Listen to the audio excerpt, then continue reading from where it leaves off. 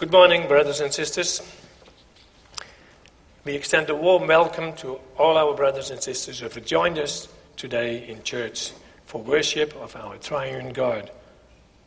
We also extend a warm welcome to all visitors who have joined us this morning here in church, and also those who are with us remotely via live stream. May we all be comforted and encouraged by the preaching of the gospel, and may God be praised and glorified by our worship. The consistory has the following announcements. Brother and Sister John and Alice Steinhoff has advised consistory that they will be moving to Canberra for a 1-year period.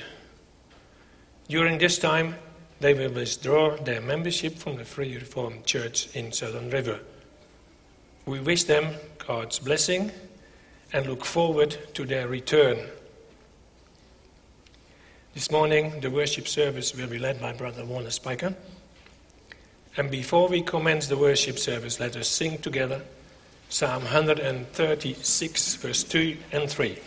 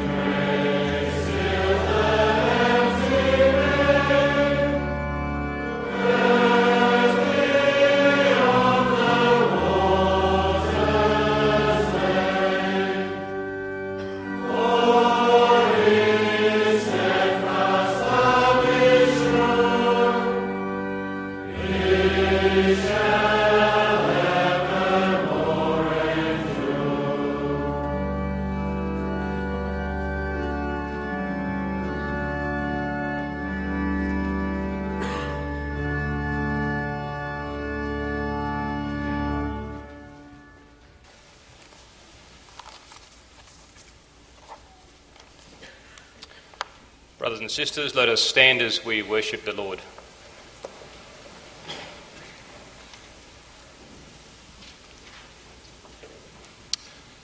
We confess that our help is in the name of the Lord who made heaven and earth. Amen. Grace to you and peace from him who is and who was and who is to come, and from the seven spirits who are before his throne, and from Jesus Christ, the faithful witness, the firstborn of the dead, and the ruler of kings on earth. Amen. Congregation, in response to God's greeting, let us sing Psalm 149, verses 1 and 2.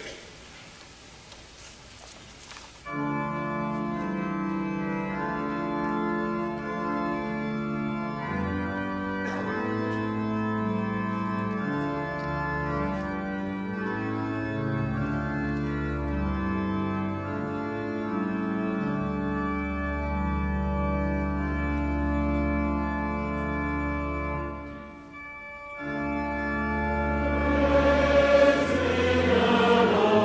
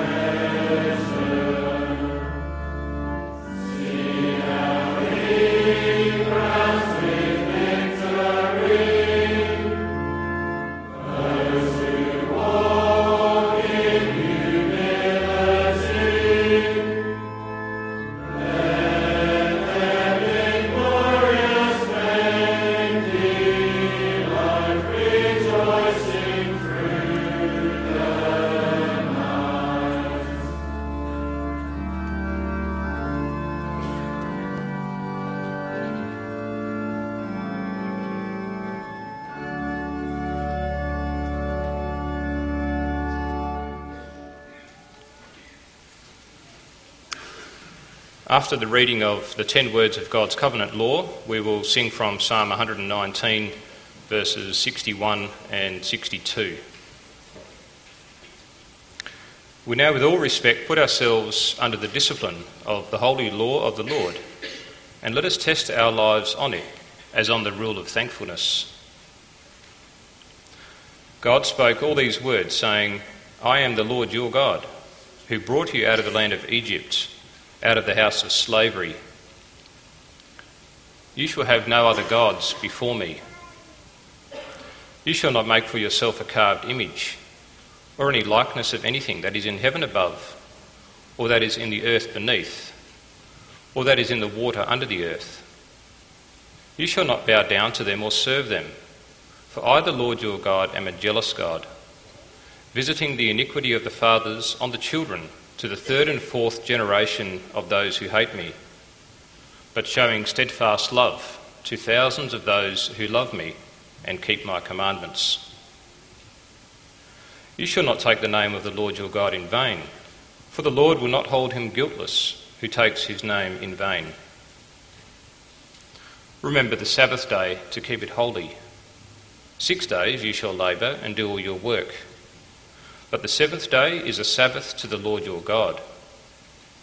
On it you shall not do any work, you or your son or your daughter, your male servant or your female servant, or your livestock, or the sojourner who is within your gates. For in 6 days the Lord made heaven and earth, the sea and all that is in them, and rested on the seventh day. Therefore the Lord blessed the Sabbath day and made it holy. Honour your father and your mother, that your days may be long in the land that the Lord your God is giving you. You shall not murder. You shall not commit adultery. You shall not steal. You shall not bear false witness against your neighbour. You shall not covet your neighbour's house. You shall not covet your neighbour's wife, or his male servant, or his female servant, or his ox, or his donkey, or anything that is your neighbour's. Christ also teaches us this in a summary in Matthew 22, where he says, You shall love the Lord your God with all your heart, and with all your soul, and with all your mind. This is the great and first commandment, and the second is like it. You shall love your neighbour as yourself. On these two commandments depend all the law and the prophets.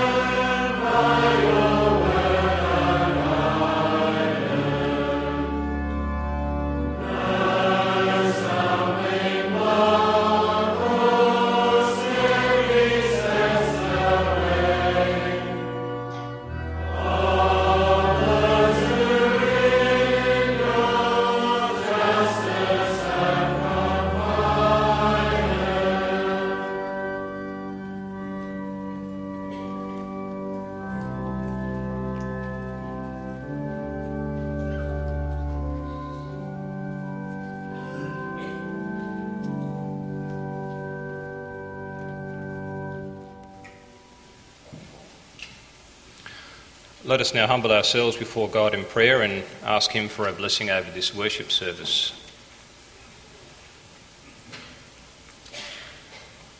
Almighty, merciful God and Father, we come before you to praise your name. We worship and adore you, for you are a God beyond compare. You, Father, are infinitely wise.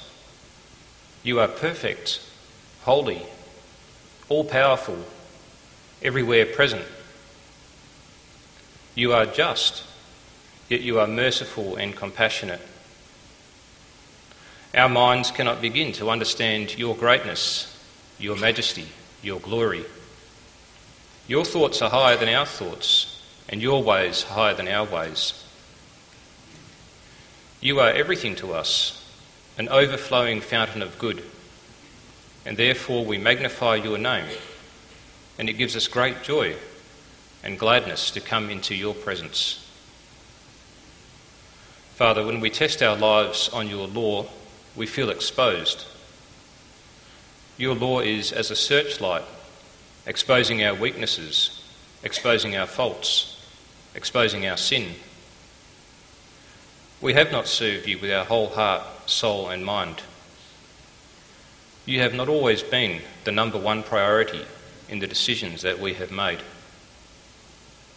At times we serve you in ways that seem best to us, failing to study your word of truth.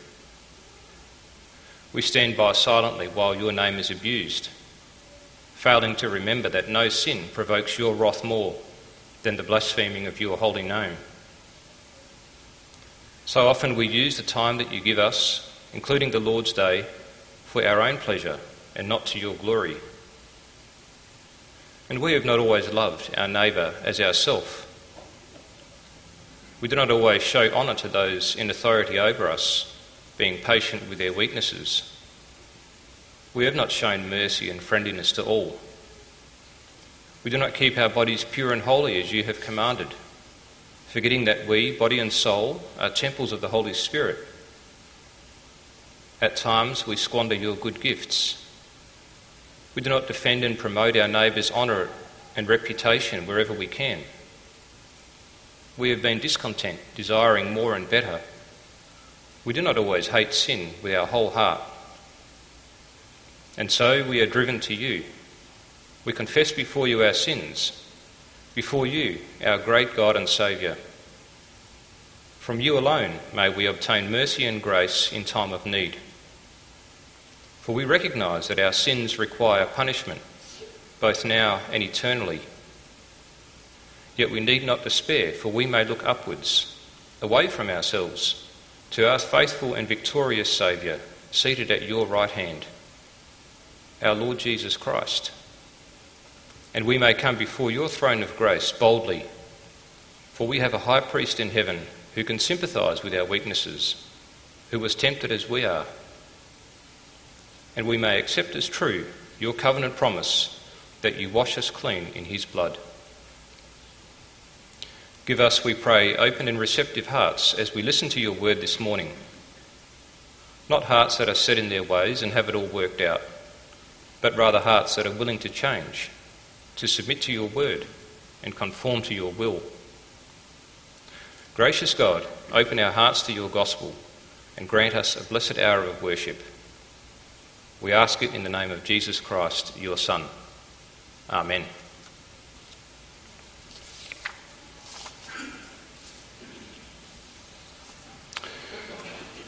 I invite you to take your Bibles, where we will read from Paul's letter to the Philippians chapter 4, and then also the letter of James chapter 1. So first then we'll read Philippians chapter 4, and we'll read the whole chapter.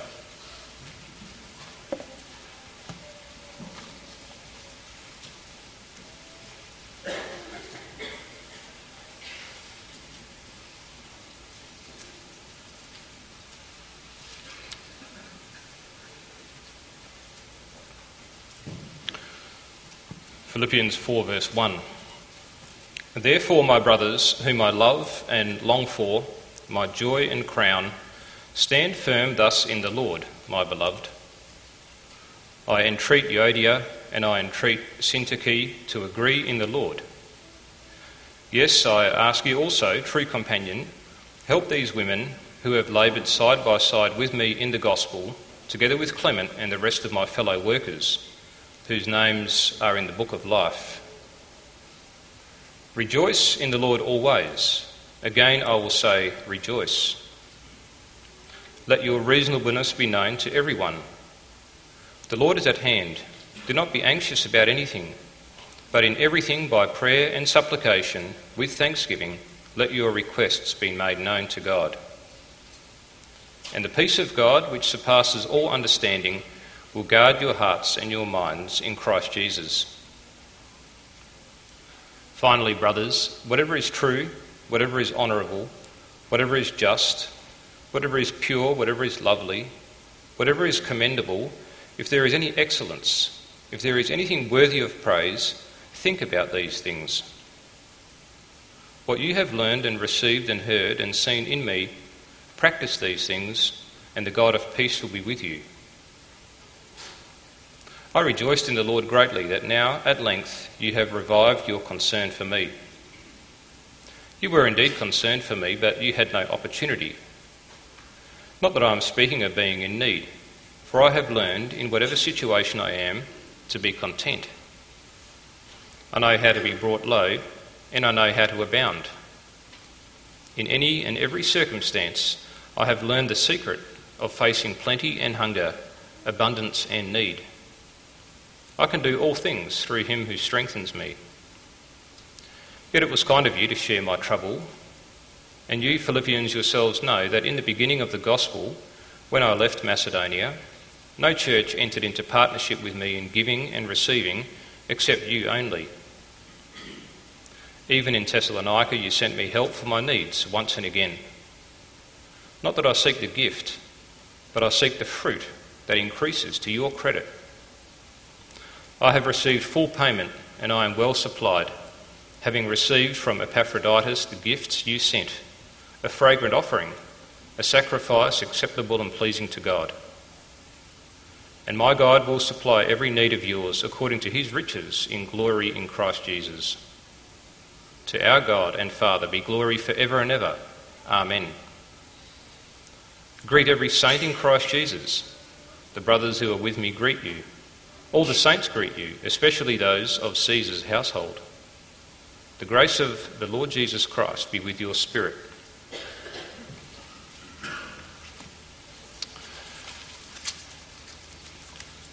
And now we go to the letter of James, where we'll read from chapter 1, verses 1 to 8.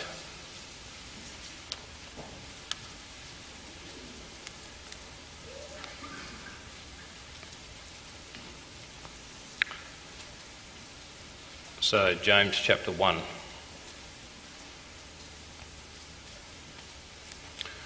James, a servant of God and of the Lord Jesus Christ, to the 12 tribes in the dispersion, greetings. Count it all joy, my brothers, when you meet trials of various kinds, for you know that the testing of your faith produces steadfastness. And let steadfastness have its full effect, that you may be perfect and complete, lacking in nothing. If any of you lacks wisdom, let him ask God, who gives generously to all without reproach, and it will be given him. But let him ask in faith, with no doubting, for the one who doubts is like a wave of the sea that is driven and tossed by the wind. For that person must not suppose that he will receive anything from the Lord. He is a double-minded man, unstable in all his ways. So far, in response to the reading of God's word, let us now sing Psalm 16, verses 3, 4 and 5.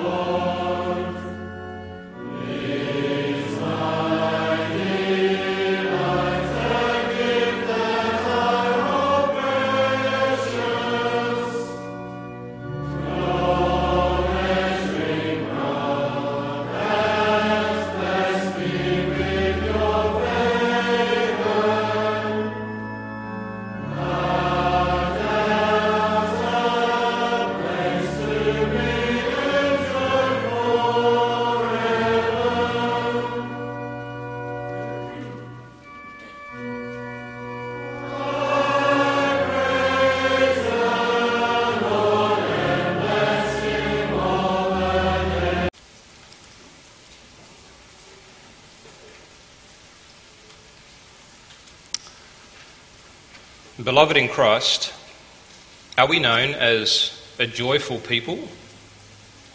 Is that the reputation we have, that we're often rejoicing? Perhaps not. On first impressions, our worship is pretty sombre. In speaking about our faith, most of us are reserved, and we keep our emotions well in check. Even when we have what we call the celebration of the Holy Supper, we don't look like we're celebrating at all, but we're pretty solemn. Other Christians may seem better at joy. But is the joy really missing? That's something to ponder. The blessed reality of our sins being forgiven in Christ is good news, and it should bring to us a real gladness of heart. Now, someone might say that our personal experience isn't so important. It's about God's glory, not our changing feelings, whether joy or confidence or something else. And perhaps that is true. It's also true that people have different characters, and we express our emotions in different ways. Even so, we cannot excuse the sin of a joyless life. That's right, the sin of a joyless life. For God commands us to rejoice. And he does so not just once or twice, but throughout the Scriptures. This should be the character of someone who's been changed by God. Joy is called one of the fruits of the Spirit in Galatians 5, because those who know the Lord, those who have experienced his grace and have been filled with the Holy Spirit, will most certainly rejoice in him. That's our theme for this sermon on Philippians 4 verse 4. Rejoice in the Lord always. And we'll cover 3 points. Why do we rejoice? How do we rejoice? And when do we rejoice? So the theme of the sermon is rejoice in the Lord always, and we'll cover the why, the how, and the when do we rejoice. So firstly then, why do we rejoice? If you took a quick survey of the people on your street and you asked each of them what brings him or her the most joy, you'd surely get a wide range of answers. Some have joy when their favourite tennis player or football team wins. Some might have a surge of joy when looking at their bank balance. Many have joy in the company of their family or close friends, or perhaps when they're sitting down to a delicious meal with a glass of red wine. There are many reasons for joy, yet they are so often linked to outward things or physical experiences, which means that joy is simply a passing emotion. Your joy is based on what you have in your possession, or it's based on the pleasures you're experiencing at that moment. It's nice while it lasts, but when the moment passes, so does the joy. We fall into the same trap when we sometimes find our joy in the wrong places. It's hard not to be excited by some worldly pleasures. Or you have joy, child of God, a joy through him. But, and here's the unexpected twist, God says that our joy needs to begin with sorrow. Before ascending to the heights, we need to taste how the depths can be so bitter. For we grieve sin. This is our deadly serious problem. We know it from the Catechism, which describes repentance in this way. It is to grieve with heartfelt sorrow that we have offended God by our sin.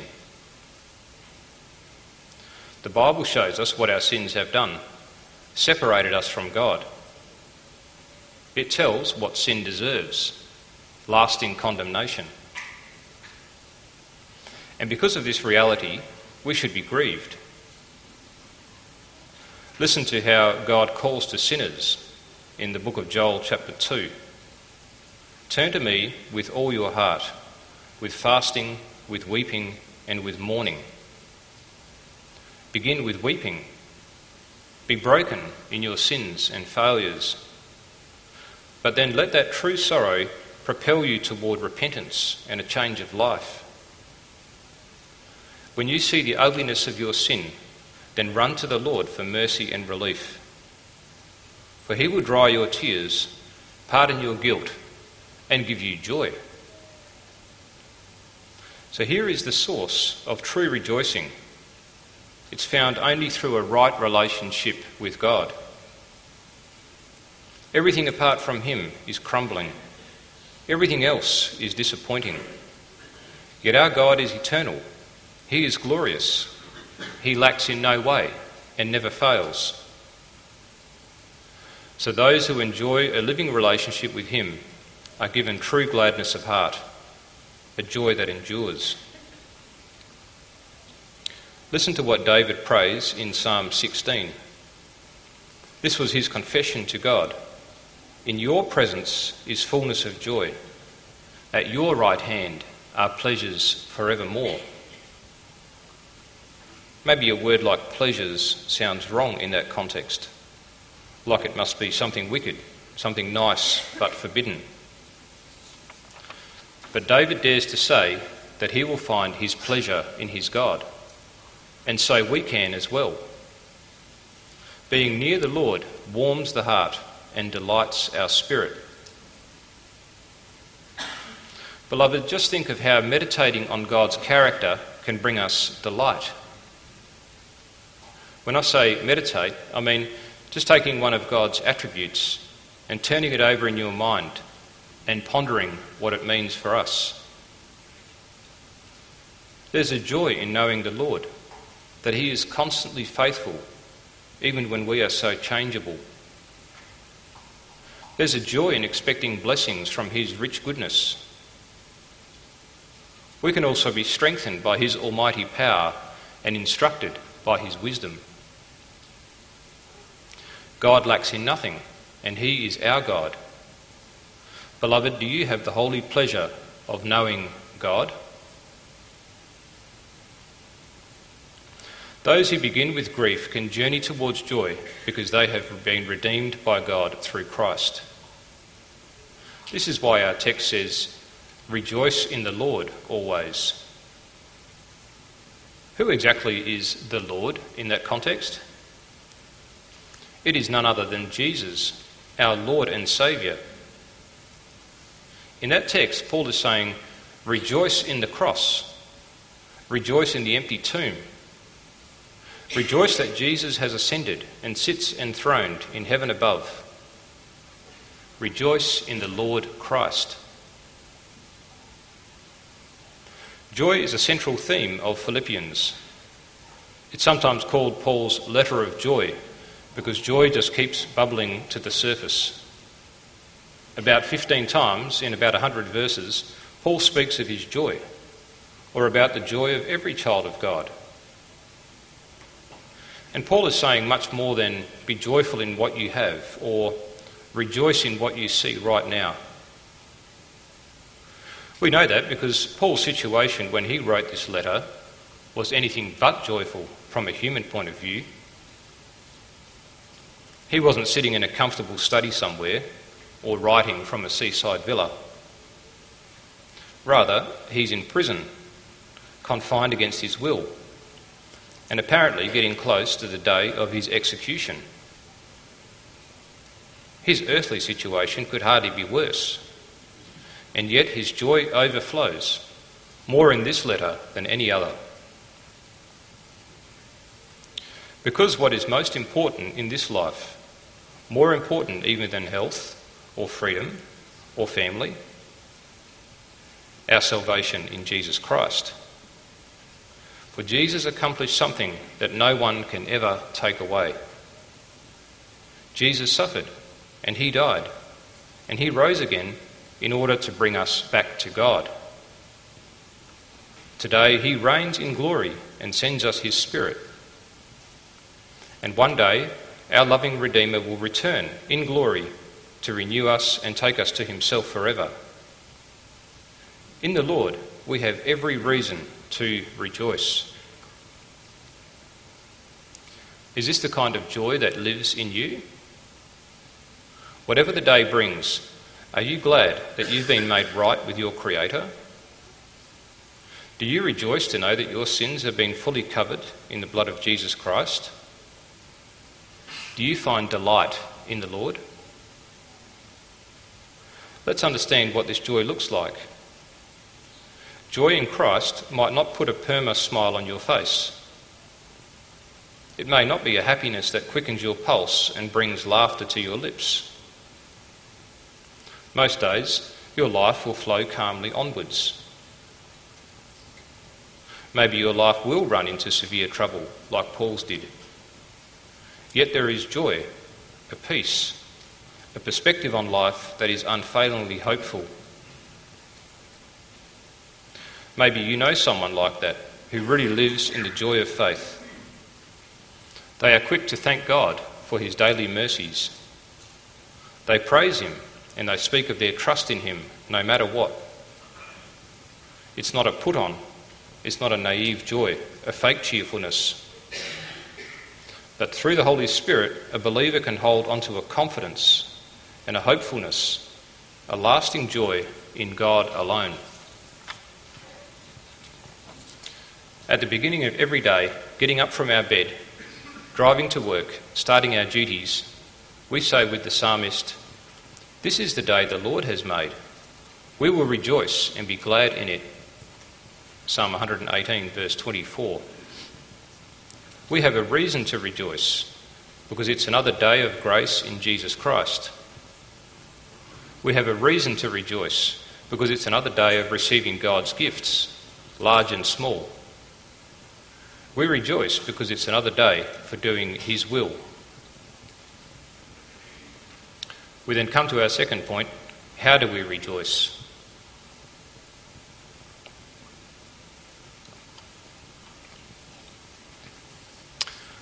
So joy in the Lord won't always be a flood of positive emotion, something like a holy high.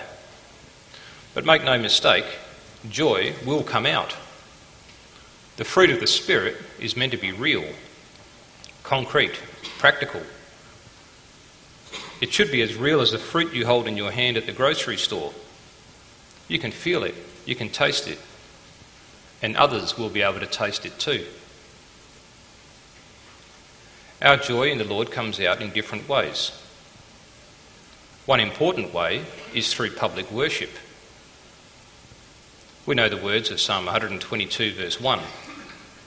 "I was glad when they said to me, 'Let us go into the house of the Lord.'"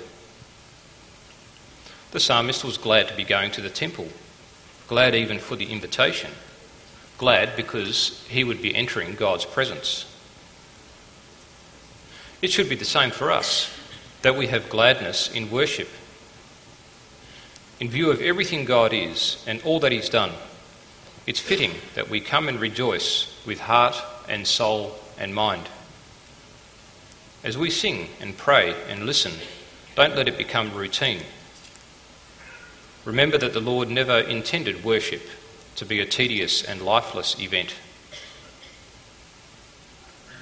In Deuteronomy 16 verse 11, God tells the people about their days of worship, and he says, "You shall rejoice before the Lord your God." For when worship is rightly focused on God, we see that we have much to rejoice in.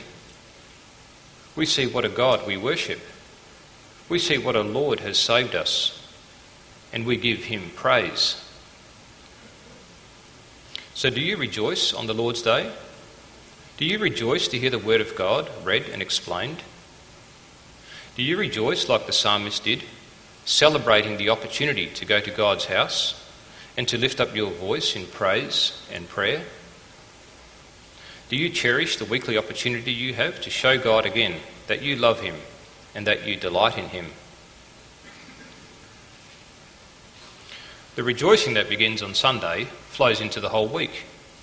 For each day, we can rejoice in prayer. David says in Psalm 86 verse 4, "Gladden the soul of your servant, for to you I lift up my soul." David expected joy through prayer. That's because he was drawing close to God, enjoying with him a holy dialogue. And as he did so, he was confident that God would answer him with a measure of joy. When we pray too, we can expect the gift of joy. Joy not because we immediately receive everything we pray for, and all our troubles vanish, but we have a sense of joy because we're speaking with our loving Saviour. Joy because we see that we have so much to be thankful for. Joy because we are certain that God will hear and answer. Those who have the Spirit will also rejoice in God's word. Psalm 119 is full of this truth. Like verse 111, "Your statutes are the joy of my heart." The psalmist loved God's life-giving word.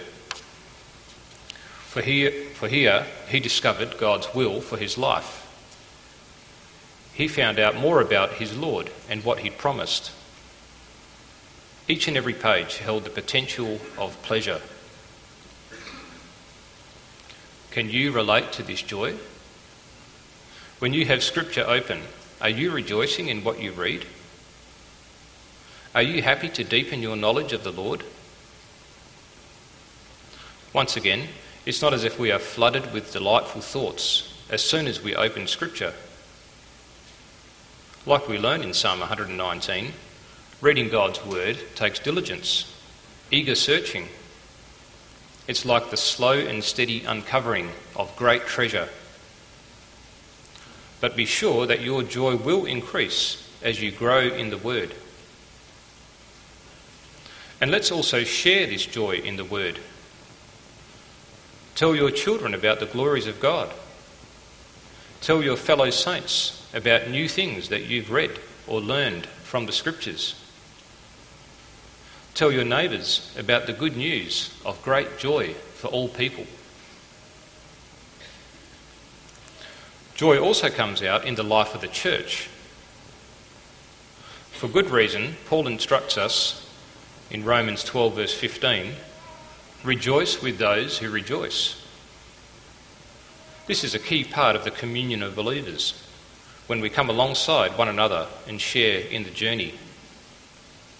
When there is reason to rejoice, let's do so together. Let us be happy for one another and give thanks together. And when any of us has reason to mourn, we can do that together as well. We mourn on account of sin, or disappointment, or the passing of a loved one. And we can mourn together with understanding, with prayers, and with support.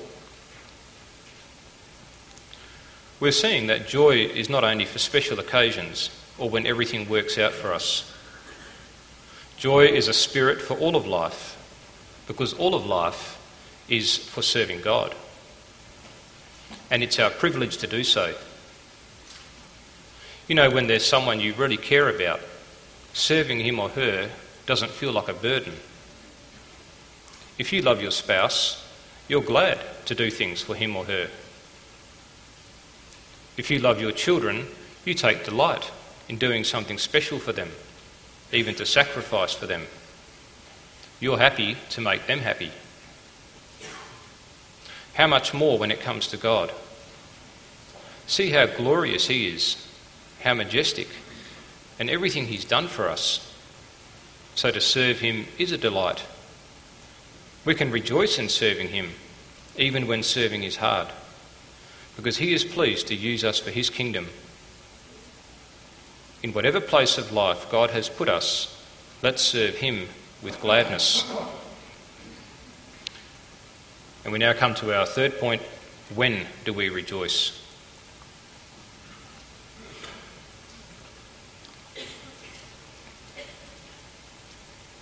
Our final question receives an easy answer. Just reread our text. Rejoice in the Lord always. There it is. We must bear this fruit of the Spirit all the time. There should never be a season when joy can't be found on our branches.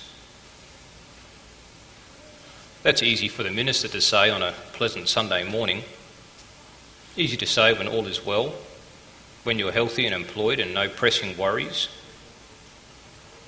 But we already said that's not the kind of joy we're talking about. A joy linked only to circumstance and how we're doing at that moment. For every child of God will experience struggle and strain, times when joy can be hard. Now, maybe you still think that the Christian life is pretty easy overall. That could be for a few reasons. One, you're not old enough to have suffered much. Fair enough. Or two, you're living in denial, closing your eyes to all the suffering around you. That's not good. Or three, you've taken the easy way out. You figured out a way to act like a Christian, but still get the most out of the good times that you want from this world. Your version of the Christian life is more like a walk in the park than a pilgrimage through the wilderness. Then you need to repent. If you're serious about following Christ, you will suffer. That's a fact. But that doesn't make us miserable, for even as you suffer, you can rejoice. Paul understands how this doesn't make sense. That's why he repeats himself, in case the Philippians thought he was crazy. Rejoice in the Lord always. Again I will say, rejoice. The Philippians knew all about Paul's situation, of course. In the first paragraph of this letter, he'd written about his difficult situation in prison. He had even talked about that most uncomfortable topic, death and dying. And his own death seemed very close. He felt like he was right on the threshold of the grave. Yet Paul will say it again, rejoice. He won't ever tire of saying this. Why? Because he knows the way back to God. He knows the great price that Jesus paid for his people. A price so high that God won't ever let his chosen ones be lost. So of course we rejoice when all is well. We rejoice when we have our health, when we receive our daily bread, when there is peace in our family and in the congregation, and freedom in this country. It would be wrong not to be glad for so many blessings. Let's receive all these things as tokens of the Father's steadfast love. But then let's also rejoice in the times of deep brokenness. We can have a joy in the Lord, even if a loved one becomes sick and then dies. We can have joy even when there is strife in our family.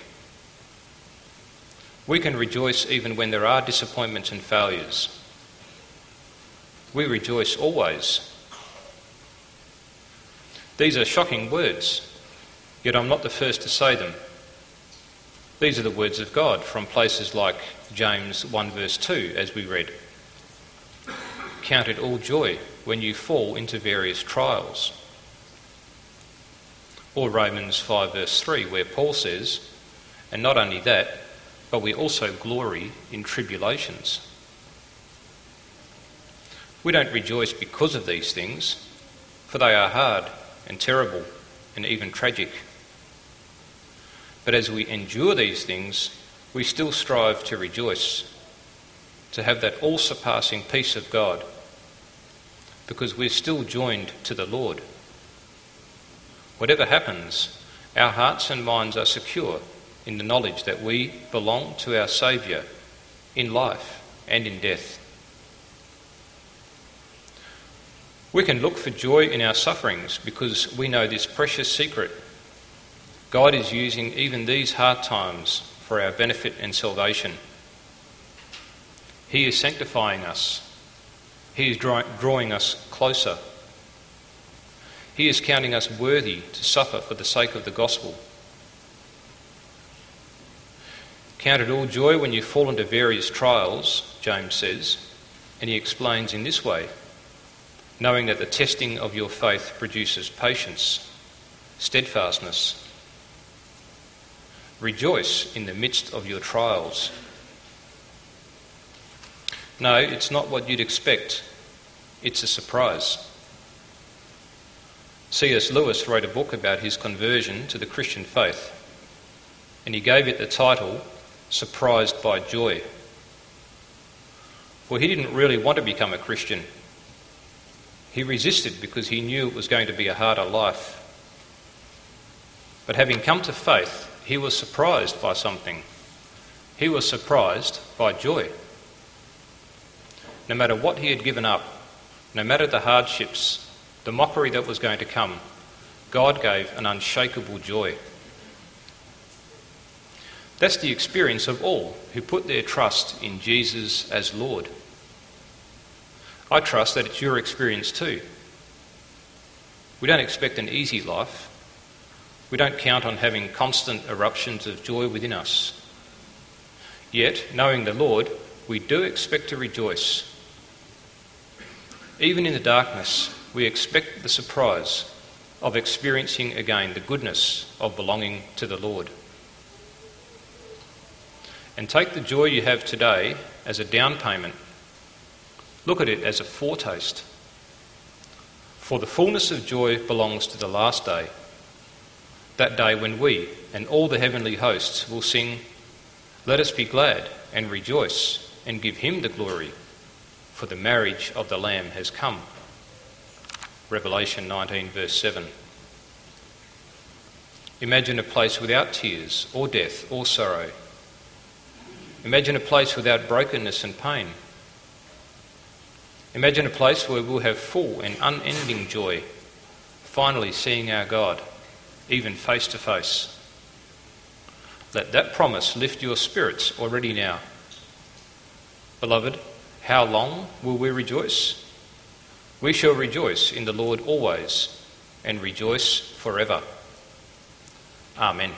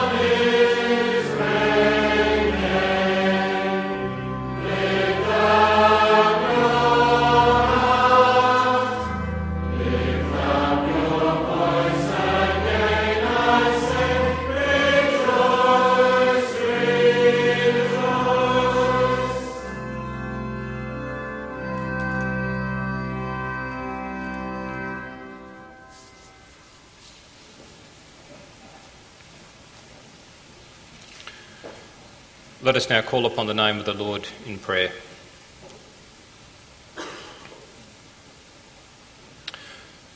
Faithful and merciful God, we praise you for the gospel, the good news of our Lord Jesus Christ, for the joy and the hope that it gives to us, for the reality of your love, that you so loved the world that you gave your only Son, not to condemn the world, but in order that the world might be saved through him. You gave the promise that whoever believes in Jesus will not perish but have eternal life. As we meditate upon this truth, work in us a deep joy, a joy that comes not from our circumstances, but from a knowledge of who you are and what our Saviour has done for us. Our Saviour has reconciled us to you. You are a God of promise, and you have promised that nothing can separate us from your love. You have promised that the same Spirit who raised Jesus from the dead will also dwell in us and give us new life. And our Saviour has promised to be with us always, to never leave us or forsake us, to be with us to the end of the age. Our Saviour who has borne all our griefs and sorrows, all of our sin and shame. For we do live in a broken world where we face griefs and sorrows. We face many challenges in our lives, indeed trials, which are not joyful in themselves. We grieve the loss of loved ones, and we pray for those who grieve such loss. We pray especially for the widows and the widowers in our congregation. We also pray for those whose joy may be impacted by the challenges of ill health, or the brokenness of family relationships, or the effects of sin in their own lives or the lives of those near them. Give comfort and strength. Yet we pray that in faith we may also cast all of these burdens on our Saviour Jesus Christ. We have a Saviour who is gentle and lowly. We may come to him when we are heavy laden, and he will give us rest.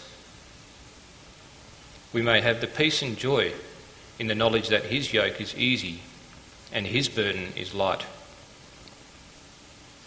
Help us to look outside of ourselves for this joy, to enjoy a living relationship with you, our triune God, to seek joy in your presence, to depend on our Saviour as we walk in humility, gentleness, patience, love, and joy as a fruit of your indwelling Spirit.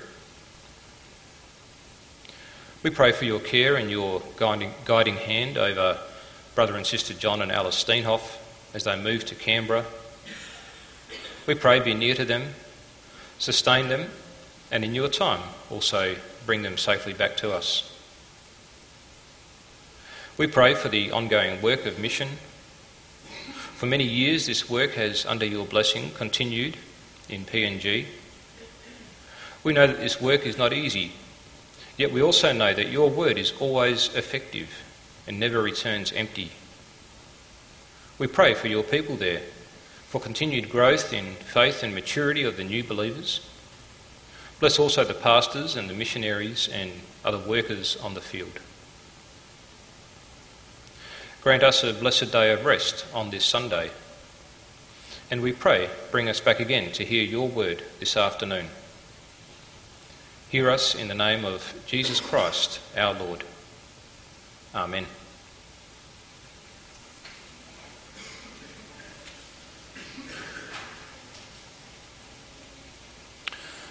We may now worship the Lord by way of our financial offerings. The collection this morning is for mission work in PNG. And after the taking of the collection, we will sing in closing hymn 85, all three verses.